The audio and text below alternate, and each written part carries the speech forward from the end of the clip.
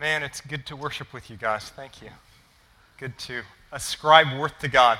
My name's Keith. I get the great privilege of opening God's Word with you in Hebrews 5.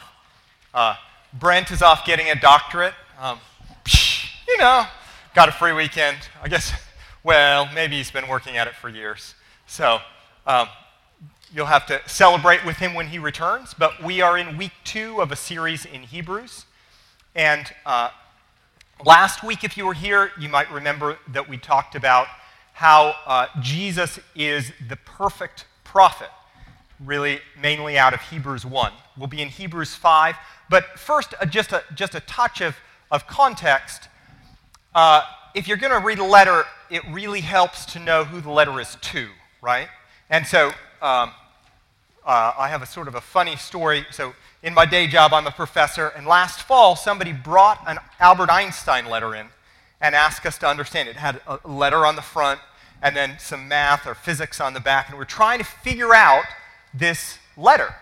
And it's sort of interesting. It's in German, but we got it translated, and it's talking about the rival in the letter and such and so. And so we're asking more and more people, finally asking people in Germany off to Caltech. There's a Caltech professor who specializes in Albert Einstein history and tells us, okay, this letter was actually written to a mistress of Albert Einstein.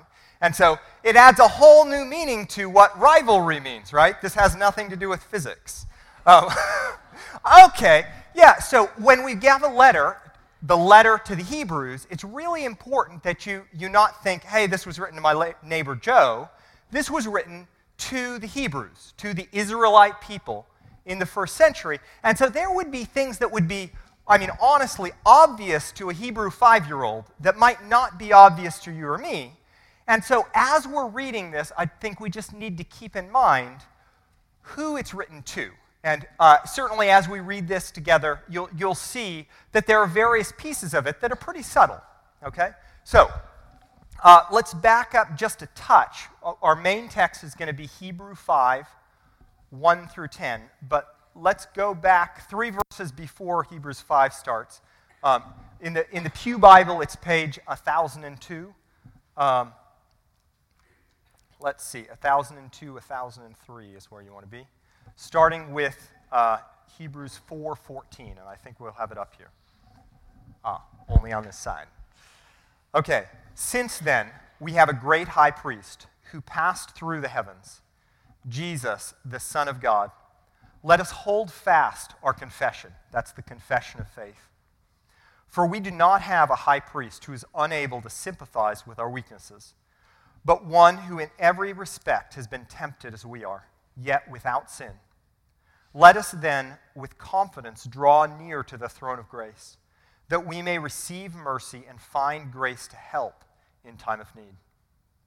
For every high priest chosen from among men is appointed to act on behalf of men in relation to God, to offer gifts and sacrifices for sin. He can deal gently with the ignorant and wayward, since he himself is beset with weakness. Because of this, he is obligated to offer sacrifice for his own sins, just as he does for those of the people. And no one takes this honor for himself, but only when called by God, just as Aaron was. So also Christ did not exalt himself to be made a high priest, but was appointed by him who said to him, "You are my son, today I have begotten you." As he says also in another place, "You are a priest forever, after the order of Melchizedek." In the days of his flesh, Jesus offered up prayers and supplication with loud cries and tears to the one who was able to save him from death, and he was heard because of his reverence.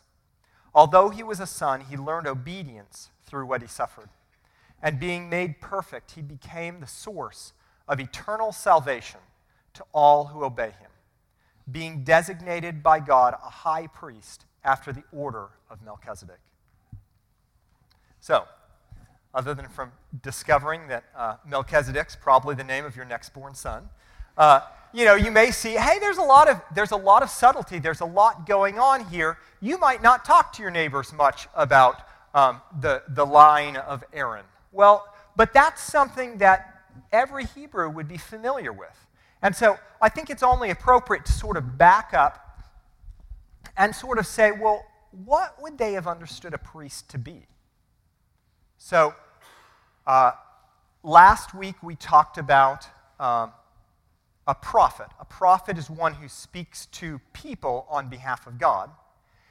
And a priest is sort of the opposite of that. A priest is a go-between between man and God. And you might say, I mean, in our society, to some extent, that might strike you as a little weird.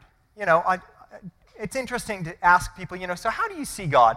And a fairly common way of seeing God is something like, well, you know, I see God as a white-haired grandfather, kind of a polo shirt, but he's really warm and welcoming. And there are some aspects there that are actually accurate, describing God.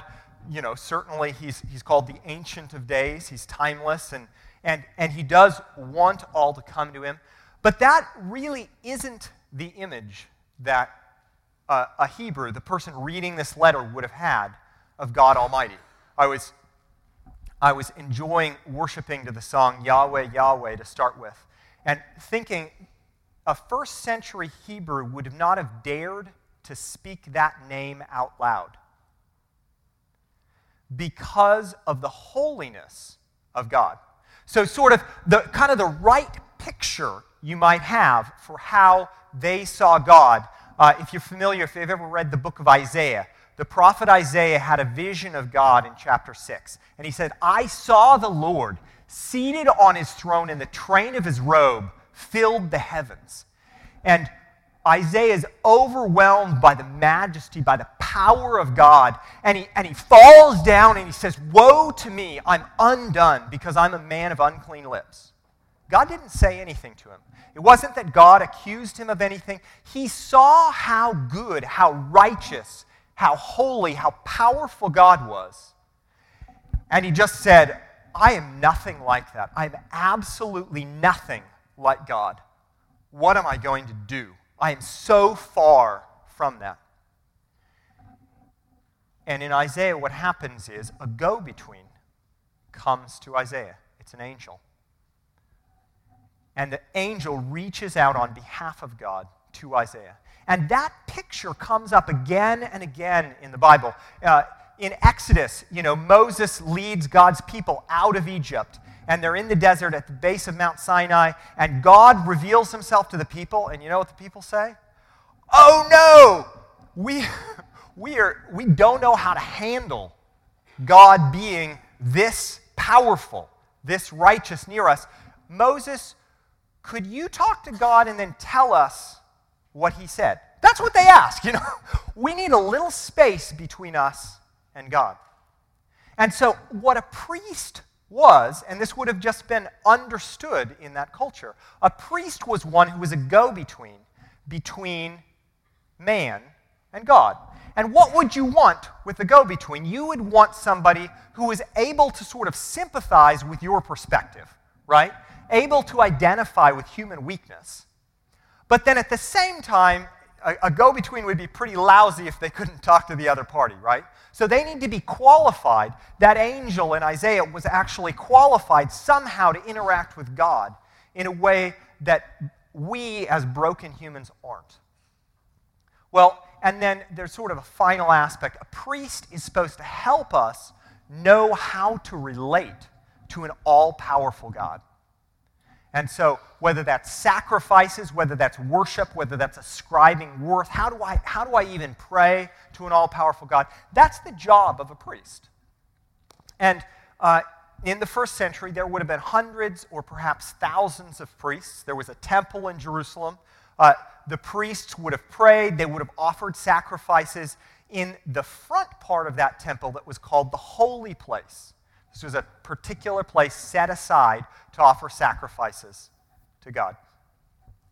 But there was another place in the temple called the Holy of Holies, or the most holy place. And one man got to go there once a year on the Day of Atonement, their most holy day, Yom Kippur. that was the high priest. So they recognized even the priests, they're the best you got. They're the best go-between you got. But God has put his special presence in this place, and there's one, the high priest is invited into God's presence once a year. And they took this seriously enough, they would actually literally tie a rope around his ankle before he went in once a year to offer sacrifices. Because if he died in the presence of God, I'm not going to go in there and get him. Right? I mean, this is how seriously they took the holiness of God and the fact that I am not like God. Okay? And so when the author of Hebrews is writing about Jesus being a great high priest, this is just the understanding that from their culture they would have understood. We need a go-between. We need someone to reach out to God on our behalf. So what we're going to do is we're going to go through the text. I'm going to start again in Hebrews 5:1. But Hebrews comes back to this theme again and again. So we're going to sort of linearly go through chapter 5, but I'm going to bring in, it references high priest in chapter 2, in chapter 4, in chapter 7. And so, since they wouldn't let me make the sermon 5 hours, we'll just go through the 10 verses and I'll bring in the other texts that come to bear. Okay, so the author is sort of reminding the Hebrews what a high priest is like. So he's talking about a high priest. For every high priest chosen from among men is appointed to act on behalf of men in relation to God, to offer gifts and sacrifices for sin. So you see, last week we were talking about Jesus being this perfect prophet. A prophet was one who acted on behalf of God to men, right? This is what God says. A priest is one who acts on behalf of men, represents us to an almighty God. And the point that the author is really making is, you have this in your culture, but Jesus is better. In fact, Jesus is the better go-between, okay? And he's making this point, and I want to just bring up a verse that I've already read to you. It's verse 14 of chapter 4. It says, "Since then we have a high priest who has passed through the heavens, Jesus, the Son of God. Let us hold fast our confession." So, yeah, I mean, maybe this priest, maybe he could get a little closer to God, but do you recognize that Jesus came from heaven, right? You have a go-between. Yeah, if you're going to get an ambassador between you and a foreign country, are you going to get somebody who, read a lot about it, or somebody who's been there? Are you going to get somebody who, maybe can get partway there, or are you going to get someone who has entered heaven itself and has access to God? Because God the Father actually sent God the Son, Jesus, to be our access. So you can see Jesus is this better go-between. And the author continues to unpack it. That's verse 1. We'll go on to verse 2. He can deal gently with the ignorant and wayward. This is again talking about what a high priest's role is. He can deal gently with the ignorant and wayward, since he himself is beset by weakness. This human high priest can be sympathetic with us. Because of this, he is obligated to offer sacrifice for his own sins, just as he does for those of the people. So the high priest that the Hebrews would have known goes into the Holy of Holies, but only after repenting of his own sin. And I imagine you can sort of get where the author is going, where I'm going with this. Jesus is the better representative of human weakness. Can you see that Jesus came, he was born on earth as a human. Scripture says he was tempted in every way. If you look, and it's convenient that it's all on one page here in the Pew Bible, in verse 15 of chapter 4.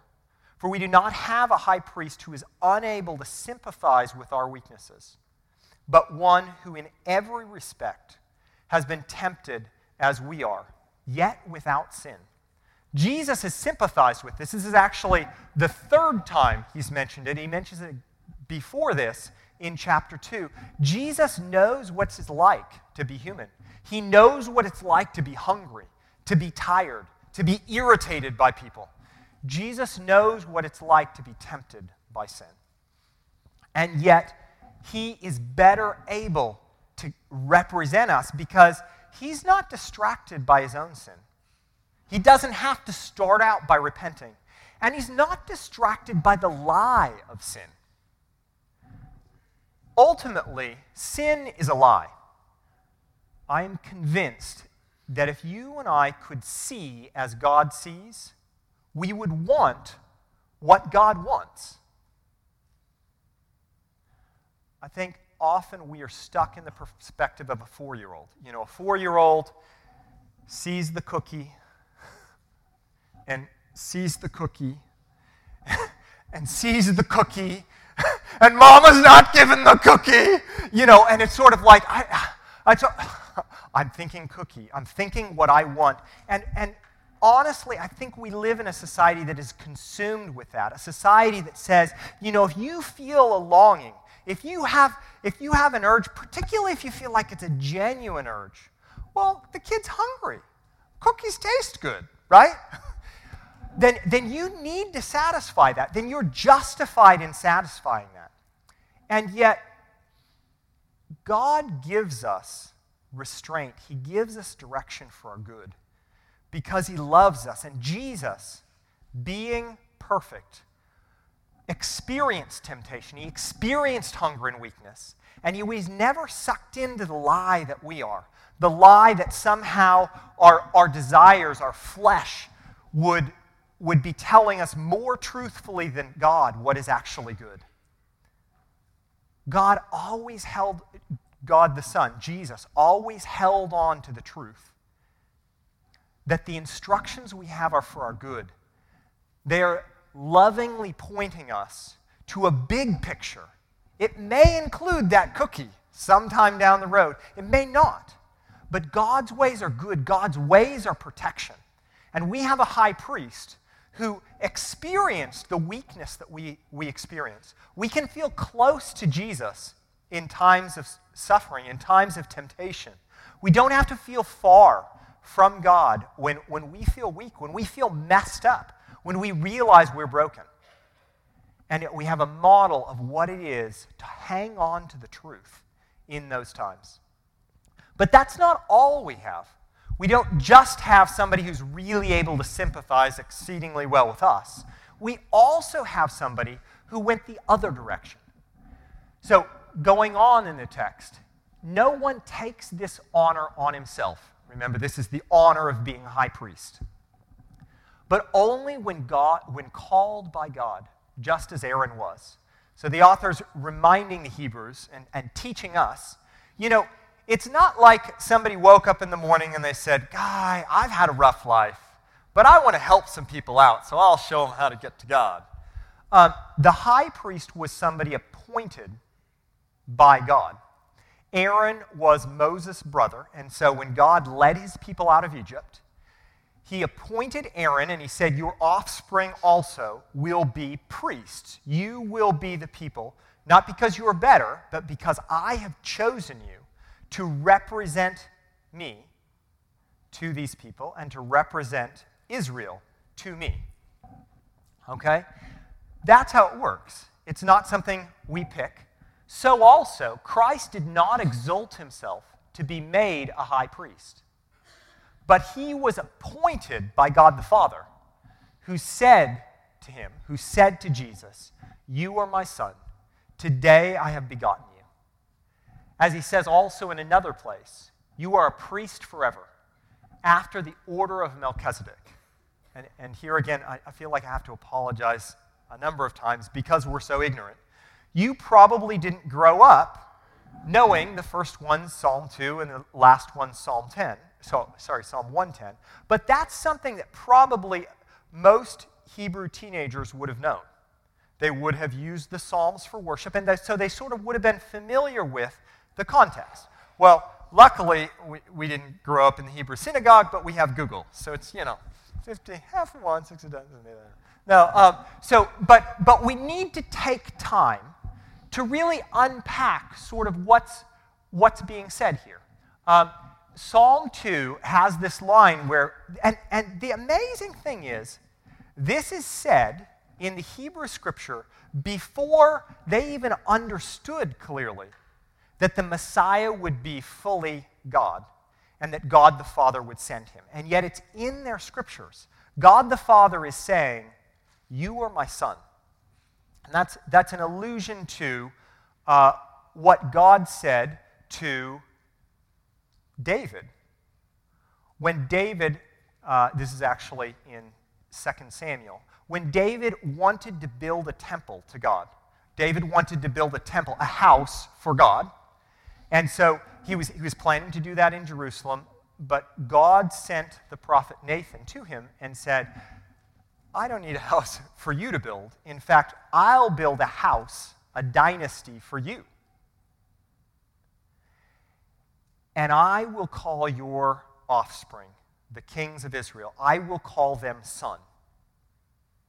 Not saying somehow, this isn't saying that Jesus somehow wasn't and then got born, or saying that he wasn't truly God and then he became God, but I will appoint you, just like David was appointed a king of Israel, just like his sons were adopted by God. Jesus is appointed to the role of being an ambassador.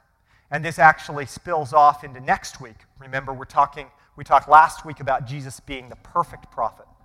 This week, the perfect priest. And next week, we'll talk about Jesus being the perfect king. But God appointed Jesus. He said, "You are to go, you are to put on flesh, and you are to be the go-between. You are to be a priest forever after the order of Melchizedek." Now, Aaron was great-great-great-grandson of Abraham. He was an Israelite, and he was appointed to be a go-between for Israel, between Israel and God. But Melchizedek was much earlier. Melchizedek was the priest that Abraham went to. He was not of Israel, and he didn't only minister to Israel. This is a priest who ministers not only to Israel, but also to those outside of Israel. That's good news for those of us that aren't Israelites. Jesus is a high priest not just to Israel, but to all people. He's in the order of Melchizedek. And it says in Hebrews 7, it talks almost the whole chapter about the legacy of being a part of Melchizedek, which is outside of time, which is outside of the natural lineage of the priesthood. This is a priesthood forever. Why? One, because God is eternal. Jesus lives forever to intercede for us. But also because Jesus paid once and for all. He took that journey perfectly, once and for all, to the King. Jesus is better qualified to relate to God. He is the one that is God himself and was sent by God the Father to be our advocate, to be our go-between. So, what's missing? I mean, this seems like a pretty perfect picture. He's the go-between. He perfectly can sympathize with us. He can perfectly relate to God because he is God. Well, but the author keeps going, and this is that twist. And I would encourage you, I have found this next section, starting in verse 7, challenging. But I think something that makes our church unique is that we explicitly, like if you look on the doors, if you look on the mission statement, we talk about word, worship, service, and family. And we start with the word. We believe that God's word is living and active, not only meaning that it's not wrong, not only meaning that it's inerrant, but also meaning that it's profoundly useful. That we run across something like this, and it may be difficult to understand, but that the Lord has given this, not only as a gift to the Hebrews, but as a gift to me and to you. And so I'd encourage you, I'm honestly, and I'm an seminary-trained guy, just like most of you. I don't have seminary training, but I have the gift of God's Word. And He encourages us, He invites us, He gives us this community to unpack God's Word and to look at things that might be surprising and wonderful. So here's what it says. In the days of His flesh, Jesus offered up prayers and supplications with loud cries and tears to Him who was able to save Him from death. So Jesus was made flesh, and He prayed. He prayed earnestly. He prayed fervently. He prayed with loud cries and tears to the one who was able to save Him from death. Now, we have many records of Jesus praying earnestly in the Bible. But there's one time, I think, that the author is bringing out when Jesus was praying about His death. And that's the Garden of Gethsemane. You remember the night Jesus was betrayed. He went into a garden with His disciples, and He became really sad, and He prayed, and He got down on His knees, and He was sweating almost like drops of blood, and He said, Lord, if it's possible, take this cup from me. He knew that He would suffer an excruciating death. Yet not my will, but yours be done. In the days of Jesus' flesh, He cried out honestly to the only one who could save Him from death. And what the author says is, Jesus was heard because of His reverence. In some translations, reverent submission. Although He was a son, He learned obedience through what He suffered. The Father heard Jesus saying, if there's another way, let's take that. And He said, there is no other way. Because we had a perfect go-between, but we also needed a perfect sacrifice. And so Jesus learned obedience. He put into practice right relationship to God by giving His very life so that He could not only be the high priest, the go-between, but He could be the sacrifice. He could be the offering, the atonement that we needed to make us right with God. And in verse 9, you can see, and being made perfect. Not that Jesus was sinful beforehand, but Jesus needed a perfect offering to be the perfect high priest. A high priest represents man to God. Now, through His death, He is the perfect high priest. He became the source of eternal salvation to all who obey Him, being designated by God a high priest after the order of Melchizedek. And so you can see that Jesus is the better model, the perfect model of how we relate to God. He shows us what submission and trust looks like.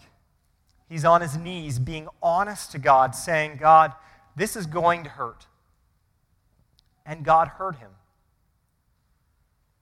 And the irony is, you might look at that and you might say, God, did He just say no? God said what He so often says to us. He said, not yet. Jesus died. Jesus suffered. Jesus was obedient all the way to death. But was He a captive to death? Was He delivered from death? Absolutely. He became obedient to death, and so therefore God raised Him from the dead and gave Him the name that is above every name, that at the name of Jesus every knee would bow in heaven and on earth and under the earth, that at the name of Jesus every tongue would confess that Jesus Christ is Lord, to the glory of God the Father. He shows us perfect submission. He invites us into the relationship that He has with the Father. Jesus calls us friends. And He says, you should relate in this level of trust, that we might offer ourselves as living sacrifices, just as Jesus did. to the one who is trustworthy. Because God has proven himself faithful. God has proven himself faithful to send Jesus to be that perfect high priest. Now, our tradition has been sort of to wrap up with next steps. So that's what I titled this. So how then do we respond? How then can I respond to a righteous God, a holy God that's unapproachable except that he sent a perfect go-between that sacrificed on my behalf? Well, the first thing is to respond in thanks. Respond with thanksgiving. This is what it says in 4:16. Let us then approach the throne of grace with confidence, that we may receive mercy and find grace to help in our time of need. Give thanks. You have someone that loved you so much, they would die to restore your relationship to God. But then there's a second piece, and I think this is every bit as important. Let me read you a scripture from 1 Peter 2:9. First, Peter says, "But you are a chosen race, a royal priesthood, a holy nation." Did you hear that? A royal priesthood. You are. A people for his own possession, that you may proclaim the excellencies of him who called you out of darkness into his marvelous light. The punchline here is that Jesus is the high priest, but you and I are invited to be priests. You and I are invited to be the go-between for a world that does not know our glorious God. You and I are able uniquely to sympathize with the weakness, with the brokenness, with human frailty. And heaven help us if we forget what it is to live in brokenness. But we don't still live in brokenness. We have been adopted. If you belong to the Lord, you are adopted. You are chosen as a son. You are no longer an orphan. And you have access to the Father. You approach the throne of grace with confidence.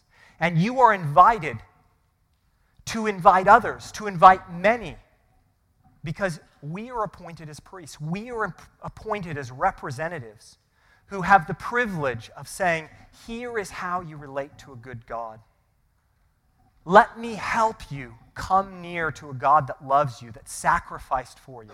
And we have the opportunity to, as Christians, as followers of Christ, to represent God, even as Christ modeled to us, to a world that desperately needs to know a holy and loving God. Let's praise him in prayer and then continue to praise him in our song.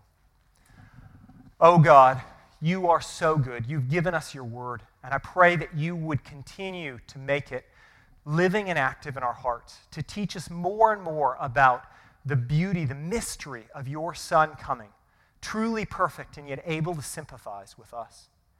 I pray that you would help us to learn through his example, to learn through your Spirit within us.